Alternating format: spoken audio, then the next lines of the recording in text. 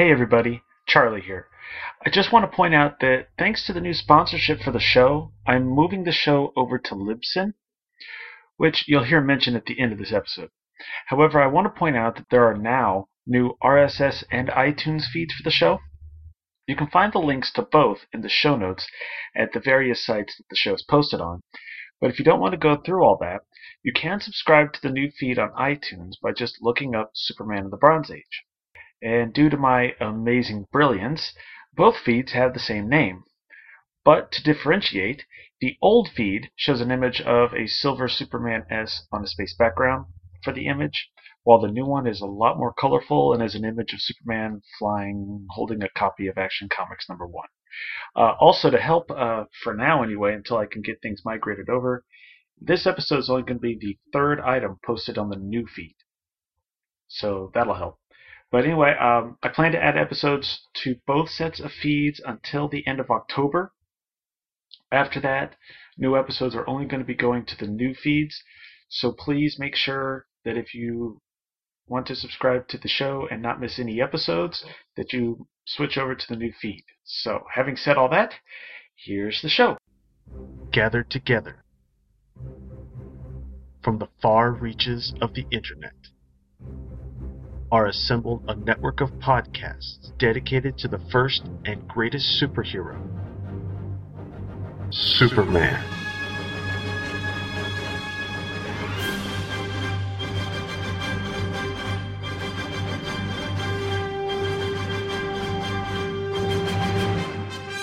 The Superman Podcast Network is dedicated to covering all aspects of the Superman legend, featuring The Thrilling Adventures of Superman, Golden Age Superman, the Superman Fan Podcast, Superman in the Bronze Age, From Crisis to Crisis, a Superman podcast, Superman Forever Radio, the Superman Vidcast, the world's best podcast, and Radio KL from SupermanHomepage.com, as well as the audio dramas Superman, Last Son of Krypton, and Supergirl, Last Daughter of Krypton from Pendant Audio Production. Join hosts Michael Bradley, John Wilson, Billy Hogan, Charlie Niemeyer, Jeffrey Taylor, Michael Bailey, J. David Weeder, Cayman Stoll, I'm Isaac. I'm Adam, Steve Eunice, and co-host Scotty V at SupermanPodcastNetwork.com.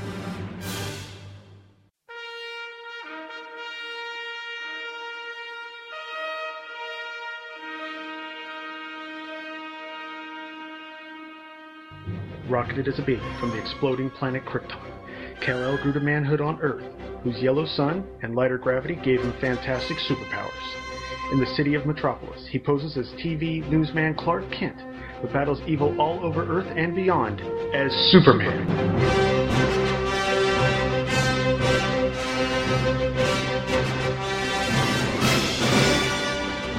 Thank you for downloading episode 28 of Superman of the Bronze Age, the only podcast covering Superman's adventures from 1970 to 1986.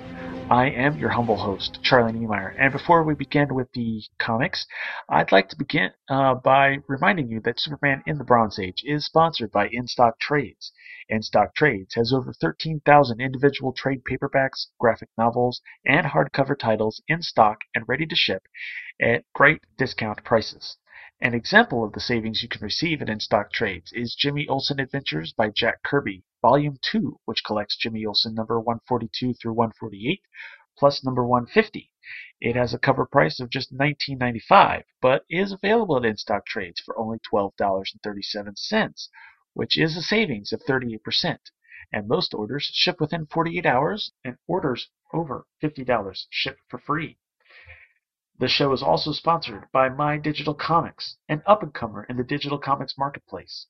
My Digital Comics provides fans an affordable option for their comics and offers titles in PDF, CBZ, and page flipper formats, offering titles from publishers like Boom, Dynamite, Top Cow, Ad House, Tomorrow's, and many more. My Digital Comics Association with DCBS and InStock Trades does more than just provide readers with an immediate opportunity to own either digital or print versions of some of their favorite titles in the format that they want. It brings them at the price points they want. You can find My Digital Comics on the web at www.mydigitalcomics.com. And now, Here are a couple promos, and I'll be right back. After these messages, we'll be right back.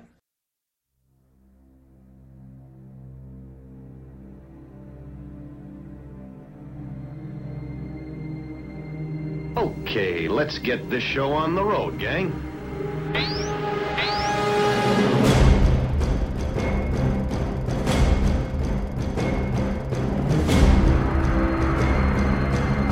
I'm Batman.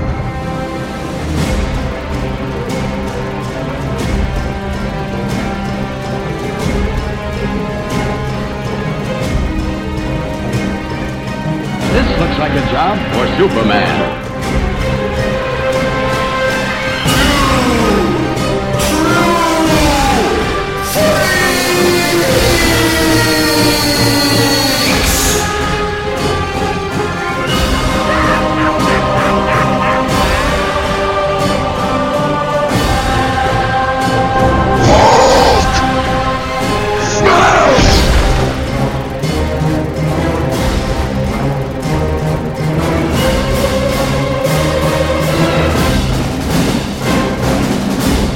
Comics Monthly Mondays. Available the third Monday of every month at twotruefreaks.libsyn.com.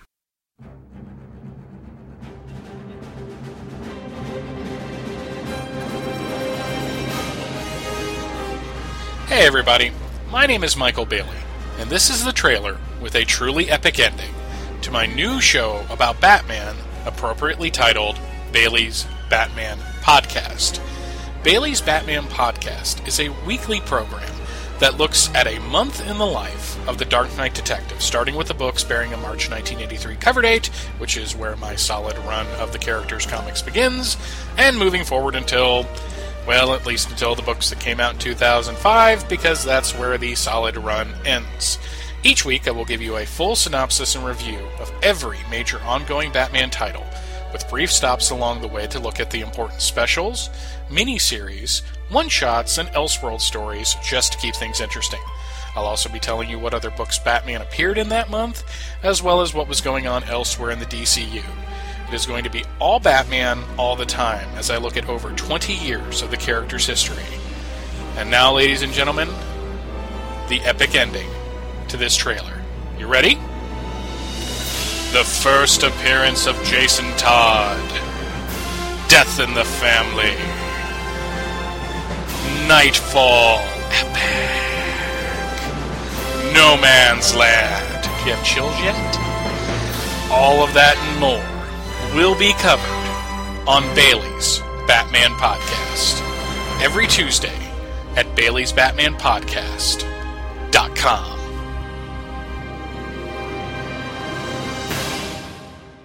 Okay, first up this time we have Jimmy Olsen number 142, which was released on August 19th, 1971 with an October 1971 cover date, and it was 25 cents again, which means that there was a couple backups in the story. Basically, it was a Golden Age Newsboy Legion story. And that was actually pretty much it. The story in this issue is The Man from Transylvania, written, penciled, and edited by Jack Kirby, inked by Vince Colletta, and the Superman and Jimmy Olsen heads were by Murphy Anderson. Now, the cover on this is by Jack Kirby and Neil Adams, and it has a great moody cover that's perfect for an issue with an October cover date. It probably would have been better if it had actually come out in October, but you do what you can. I like how Adams' ink seemed to bring a third dimension kind of thing to Kirby's pencils, whereas by himself, Kirby's work looks kind of, very 2D to me sometimes.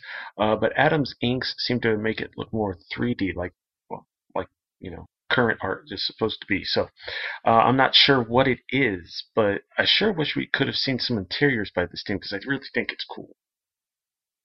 We begin the story at midnight, and we see a very Kirby-esque version of a vampire and a wolfman. The vampire is searching for Laura Conway, who just so happens to be Morgan Edge's secretary. Focusing on her, beams of power emanate from the vampire's eyes, crossing the many miles to Miss Conway's Metropolis apartment. The beams hit her in the neck, leaving what appears to be bite marks while also changing her body chemistry. The next morning, Clark and Jimmy are at Miss Conway's desk demanding to see Morgan Edge, who has been successfully avoiding them since the end of the last issue. The reporters notice something is not right with Miss Conway, and when she tries to send them away with a smile, they see that she now has fangs. Suddenly, she faints, but Clark catches her, noticing the marks on her neck. Suddenly noticing the mirror behind Miss Conway's desk, Clark and Jimmy are startled to see that Miss Conway is not casting a reflection. So they lay her on a sofa in Edge's office and are about to call a doctor when a bat suddenly enters the room and transforms into Count Dragorn from Transylvania, the vampire that we saw earlier. He wishes to see Miss Conway, and when Clark and Jimmy attempt to protect her, he sends them reeling with his power beams. So, picking up a plot now. Cut to a plot thread from 2 issues ago. We see the Newsboys are still trying to find their way out of the tunnels under the project. Flippadippa, who dives into the water to try investigating below the surface, finds an underwater door and begins working on getting it open. Back in Edge's office, Jimmy is still out cold, but Clark quickly recovers in time to hear Dragorn ask Miss Conway the current whereabouts of Dabney Donovan. It turns out Miss Conway was Donovan's personal secretary at the NASA Science Research Center outside Metropolis, but she never actually met the man. She only ever transcribed notes he dictated from a tape recorder. So at this point, Clark jumps at Dragorn to tackle him, but the Count disappears in a puff of smoke. At this point, Jimmy regains consciousness while Miss Conway comes out of her trance, losing both her vampire characteristics and the neck marks. So, that night, Jimmy and Clark drive up to the Science Research Center, which used to be a major place back in the 50s at the dawn of the space race, being used to reproduce the atmospheric conditions on other planets.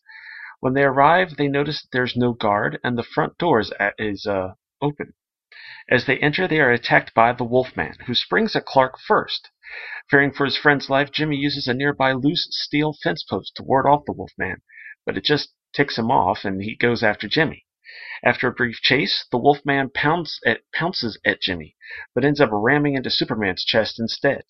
Suddenly, Dragorn appears and hits the heroes with his power beams, but this time they just blind them instead of knocking them out. In any event, this gives Dragorn and the Wolfman time to disappear, although Superman says he saw something before they disappeared that makes him think that instead of disappearing, they just got smaller. Superman and Jimmy then rush up to Donovan's office and begin searching for whatever it is that Dragorn is after. Finding a poster of a strange-looking planet, Superman uses his microscopic vision to check out the poster and sees the Bloodmore Destruct date 1971 inscribed in the grains of the picture. This apparently indicates that Bloodmore Cemetery will be destroyed sometime in 1971. And you don't need to be the world's greatest detective to figure that one out. Meanwhile, below Metropolis, Flippadippa has finally opened the underwater door, which apparently also extends above the water, since the other newsboys see the door open and drive their boat right through it. They exit their boat and enter a high-speed lift that takes them to another room that has a ladder. So Tommy climbs up the ladder and carefully opens the vent cover to see a man on a phone at the other end of the vent. The man is scared and says he plans to stay in the hideout. We then learn through the phone conversation that the man is scared because the Guardian has been spotted in Metropolis, which means Jim Harper is alive. But that can't be possible because he's the man who shot and killed Jim Harper. Up above, Superman and Jimmy arrive at Bloodmore Cemetery and head for the mausoleum. The mausoleum is closed in by a stone wall so heavy that it would take 40 men to move it, unless you were very, very small and could go under it. Or you were an alien from the planet Krypton who gained power thanks to the yellow sun. So Superman then theorizes that Donovan wanted to simulate cosmic matter on a very small scale. So they then enter a large room to see a small planet. The planet Transylvania. And that's where we end that issue. And I actually thought this was a pretty solid issue. For the most part, the story made sense. There weren't any huge loopholes like we've seen before. Got a cliffhanger ending to both of the plots running through the issue, and even got to pick up on the newsboys without them being, annoying. At this point, I'm thinking Kirby is starting to get a real handle on all the characters, and it's really starting to show. Also, I think this is the first time we get Miss Conway's name, but she makes an appearance quite a bit during the Bronze Age, and it's hard for me to refer to her as anything but Miss Conway. Also, the art was great. I liked how Kirby only subtly changed Miss Conway's facial features during her vampirism, and yet it was still easily noticeable. And I don't know if it's just something that I get used to, or maybe he's actually doing a little better, but Anderson's inks on Superman and Jimmy's heads are less jarring now. In fact, in a couple of instances, it looked like Anderson was actually keeping some of Kirby's features, but just softened them up a bit. Also, this is the first mention of Dabney Donovan, who, I'm going to spoil this for you, we don't actually see during the Kirby's run on Jimmy Olsen, but that is a name that becomes very important in the Superman mythos post-crisis, dealing with both the Cadmus Project, which is, of course, the post-crisis version of this project, and also dealing later on in the Superman projects, especially in the early to mid-90s, where you have the Underworlders and Lex Luthor Jr., and also the whole War for Metropolis and Battle for Metropolis that we see in the mid-90s. So this is definitely a big deal, although, again, we don't really get to see him. So that's all I have to say about that one, really. So play a couple more promos and we'll get into the next issue. After these messages, we'll be right back. The Hulk On Podcasts. Hulk like podcasts. Hulk listen to podcasts while Hulk smash. The Hulk On Peter David. Hulk like to read Peter David comics. Hulk have problem making words. Hulk write down. Peter David wrote a seminal run on the Incredible Hulk for 12 years. Some of the most provocative, compelling stories came from this era, filled with striking psychological overtones, bold character developments, and sharp humor. Along with artists like Todd McFarlane, Dale Keown, and Gary Frank, Peter David took the Incredible Hulk and the comic book medium as a whole to new heights. The Hulk On Peter David Podcasts. Hulk not find Peter David Podcasts. Hulk get mad. Hulk smash! Hey folks, in order to appease the rampaging Hulk, there is an Incredible Hulk podcast devoted to Peter David.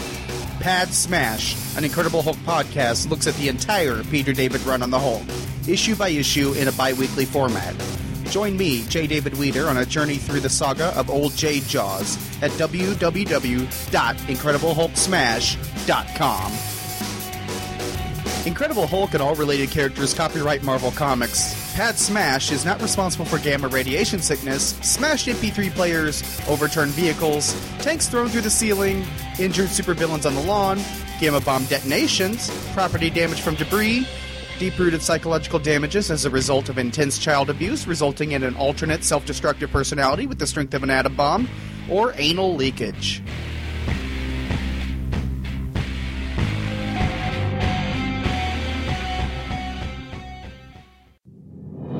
Look, up in the sky. It's a bird. It's a plane. No, it's SupermanHomepage.com, the #1 Superman fan site in the world. SupermanHomepage.com, covering the world of Superman from the 1930s to today. News, reviews, rumors, and reports. SupermanHomepage.com for all your Superman comics, TV shows, movies, cartoons, radio shows, and more. Everything you ever wanted to know about the Man of Steel and more. SupermanHomepage.com. Alright, next issue is Jimmy Olsen number 143. Cover dated November 1971, released September 7th, 1971, just in time for the kids to go back to school. With a nice 25-cent cover price, so this will knock you back a quarter.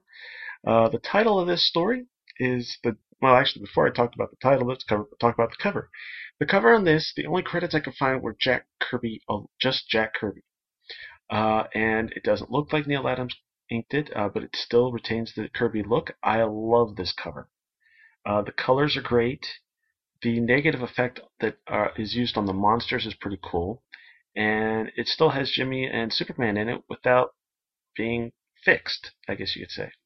The only problem is that there's a little red box near the center, and that box being there normally would be fine, but after all the stuff from the past issues in which they use different fonts to help sell the whole new, daring, different direction, it's just a really boring, plain font. And it would have been cool to use some of the really neat kind of fonts that they've been trying to use to show like the more psychedelic, modern, for the time anyway, artistic styles. But in any event, the title of this story is The Genocide Spray, written, penciled, and edited by Jack Kirby, and inked by Vinnie Colletta, with Superman and Jimmy heads inked by Murphy Anderson. So, picking up from last issue, we see Jimmy and Superman are in front of a crypt. No, they're not. We see Superman and Jimmy in a crypt underneath the Bloodmore Cemetery, and are still staring in awe at the small planet that is hidden there. Orbiting about the planet are what appear to be projectors that are projecting images down on the planet, which may in some way have something to do with why we saw a vampire and a wolfman last issue. Investigating a strange-looking statue, Superman notices that moving its arm causes a door to open. Inside, we have two coffins. Sliding open the first one, we see Count Dreghorn sleeping. This makes no sense to Jimmy since it is still the middle of the night. Based on some of the gadgetry in the coffin, Superman guesses that the coffins are actually decompression chambers. And I don't know if you've noticed this, but Superman's been doing a lot of theorizing. More on that later. Just as Jimmy and Superman are about to open the next coffin, they are attacked by the Wolfman. While Superman is dealing with the Wolfman, Jimmy is attacked by Frankenstein's monster. Superman throws the Wolfman at the monster, knocking them both out cold. Unfortunately, Dreghorn has awakened and uses a microbomb to knock out both of our heroes. Meanwhile, in a secret hideout, the newsboys are sneaking up on the man who just confessed to killing Jim Harper. Taking him by surprise, they grab him, his gun, and the phone, which causes the mysterious person on the other end of the line to hang up. Using an incredible amount of strength, the baddie kicks the table in front of him, which not only splinters the table, but throws off all the newsboys at the same time. He then runs down a hall, only to be confronted by a large bomb with a video screen. On that screen is Morgan Edge, telling the baddie that Intergang is canceling his contract. This is, of course, followed by a large explosion. Superman wakes up from his explosion, surrounded by our previous monsters, plus a guy who looks like the Mummy, and a woman who looks like a female vampire. Superman has been tied up to the rack, and its spikes are being lowered towards him in an effort to get him to reveal Dabney Donovan's current whereabouts. So Superman can see that this is leading nowhere, and especially because he doesn't know, he breaks free, destroying the rack in the process. The monster people now begin talking of the end of the world, which, according to the picture prophecy, would occur when the demon dog flies. Superman is about to get them to calm down and work with him to figure out where Donovan could be, but is interrupted by a loud bell, which is the signal that the demon dog is about to take flight. At this point, Superman finally notices a faint hum of machinery being picked up by his super hearing. Machinery which is not visible in the stony crypt, but is also a noise that doesn't make sense in a stony crypt. So searching around quickly, he finds a seam in the rock and begins to dig in. Back in the secret underground hideout, the newsboys quickly recover from the explosion to find that the mysterious murderer died. At that point, Scrapper suddenly remembers that he still had the little Scrapper Trooper in his pocket. He turns out to be okay and points to a vent in the ceiling. Climbing through, the newsboys find that they have finally made it to the surface and are right in the middle of the street with traffic, in the middle of Suicide Slum. At the crypt, Superman has peeled back a layer of stone to find a high-tech complex under the crypt. Quickly coming upon some giant steel doors, Superman knocks them down just in time to have the demon dog fly by. Superman chases it down just as it begins to release a genocide spray at Transylvania. Hey, I just used the title of the story. Superman stops it with a quick chop to the mouth. Cut to a little bit later as Jimmy Olsen finally awakens. Following the light from the techno-complex below, he soon finds Superman. Superman shows him a complex-looking microscope and explains to Jimmy that the coffins are similar to the Apollo capsules, except that the coffins also compact their atomic structures so that the occupants will be a more manageable size on Transylvania. Superman also discovers that the aliens, who actually have a fluid atomic base, look like monsters because they copied the images being projected onto Transylvania by Dabney Donovan, using those cameras that we saw earlier. Superman, in an effort to help the aliens, went through Donovan's films to find something a little more appealing for the aliens, which turns out to be musical Oklahoma, which is now being projected down onto the planet, which is weird. And that's how that story ends. So, we get another solid issue from Jack Kirby, well, in my opinion anyway. Again, it's not really much problems with it. The only thing is, which is something I pointed out, is that we have Superman making a lot of theories, and I'm thinking that this is because Jack had a lot of things he wanted to put in the story, but didn't have room for it, and couldn't think of another quick way to have them explained, so he had Superman theorize things, which explained it so that we would understand, but it still sounds like a guess. So like, technically, I guess you're not completely sure if Superman's right, but he sure seems to be every single time. And beyond that, I just thought it was a good, fun issue. The art is really good. Again, Kirby's getting a good handle on both drawing and writing the characters, and the art has finally stabilized. So we're no longer getting the rushed, screwy proportion art we were getting at the beginning. We're actually getting good quality art, which is amazing considering he's got 3 or 4 other books actually coming out at the same time. So Kirby's the man. And also we get to see Morgan Edge being a dirty rat bastard again. Basically by just coldly telling the guy via video that his contact is expired and kills him. So I guess we now know that Morgan Edge isn't just in league with Intergang. He apparently is part of Intergang. Well, no, we already knew that. Yeah, so we get to see Morgan Edge being more being really evil again. And now by this point, I should also point out that we have seen in 1 or 2 stories that there is a mysterious man in Morgan Edge's office. So we know that there's something going on with Morgan Edge. The question is, what is going on? And it's also rather evil, so wondering how much longer it's going to go on. So things are starting to play out. We're starting to see stuff in other books.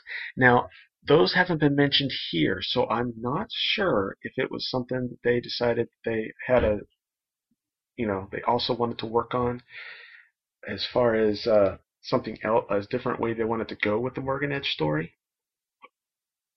But it could also be just the way it worked out. In any event, we do get the fact that there is someone hidden in Morgan Edge. So there's more mystery to Morgan Edge than him just being a bad guy. So in any event, that's really cool. Also, I do want to point out that both of the stories in this issue were reprinted twice, both in Jimmy Olsen Adventures by Jack Kirby Volume 1, 2003, and Jack Kirby's Fourth World Omnibus Volume 1 hardcover from 2007. And if the current if the current solicitations for DC Comics is correct, it looks like in October we're going to see the first trade paperback version of that Fourth World Omnibus coming out. So it'll be a cheaper way to check out these stories. So that'll be cool. Alright, well, this is our last look at Jack Kirby's run on Superman's pal Jimmy Olsen. This is because we've pretty much seen the last of Morgan Edge until after Kirby has left the book. Now, for a quick summary of what happens next, I'm going to try to do it real quick for you. So Jimmy and the Newsboys get a mission to Scotland to investigate they get an assignment to Scotland to investigate a monster in Loch Trevor. This leads them to meet Angry Charlie and to be attacked by Intergang, which then leads them to discover the Evil Factory. Meanwhile, in Metropolis, Superman and Guardian are invited to a disco featuring the Five Strings. But this band turns out to have apocalyptic connections, which eventually leads to a being named Magnar of New Genesis to show up and inadvertently send Superman to Supertown. Back in Scotland, Jimmy gets turned into a Neanderthal by Simeon and Mokari, but he and the Newsboys still end up destroying the evil factory. 10 days later, they all head back to the USA but come across Victor Volcanum, who takes them and traps them in a cage inside an active volcano. Back in Supertown, Superman seriously considers staying until Highfather reminds him that he's needed on Earth and sends him to where he's needed the most, which, coincidentally, happens to be inside the same volcano that Jimmy and the Newsboys are in. After freeing them, they all learn that Volcanum is planning to take over the Earth, so the heroes go after him. But just before they can succeed in stopping him, Volcanum activates the self-destruct on his gondola fortress, ending his threat. Kirby's final scene is of all of our heroes flying east, with Metropolis visible in the horizon. Now there's a lot more excitement and fun to be seen in these issues, so I encourage you to check them out. You can also check out my reviews for these issues over at Superman homepage in the Classic Pre-Crisis Reviews section. So, if you want to see those. Now, next episode, I'm going to be switching back to the main Superman books with a cover date of August 1972, before coming back to the Morgan Edge story in Superman's Girlfriend, Lois Lane, issues number 118 and 119. That's right, folks. We're almost finished with this Morgan Edge story, and we're only going to need like 2 more episodes to finish it. So, thank you for downloading, thank you for listening, and now, here's Angie. Thank you for listening to Superman in the Bronze Age, hosted by Charlie Niemeyer. Superman in the Bronze Age is a proud member of the Superman Podcast Network at www.fortressofbaileytude.com/Superman Podcast Network, where new episodes are posted weekly. Episodes are also posted at superbronze1970.libsyn.com and supermanhomepage.com. You can also subscribe to this show via RSS feed and iTunes. All images, characters, and music used in the show are for entertainment purposes only. No money is made by the show. Superman is created by Jerry Siegel and Joe Shuster. Thank you for listening, and God bless.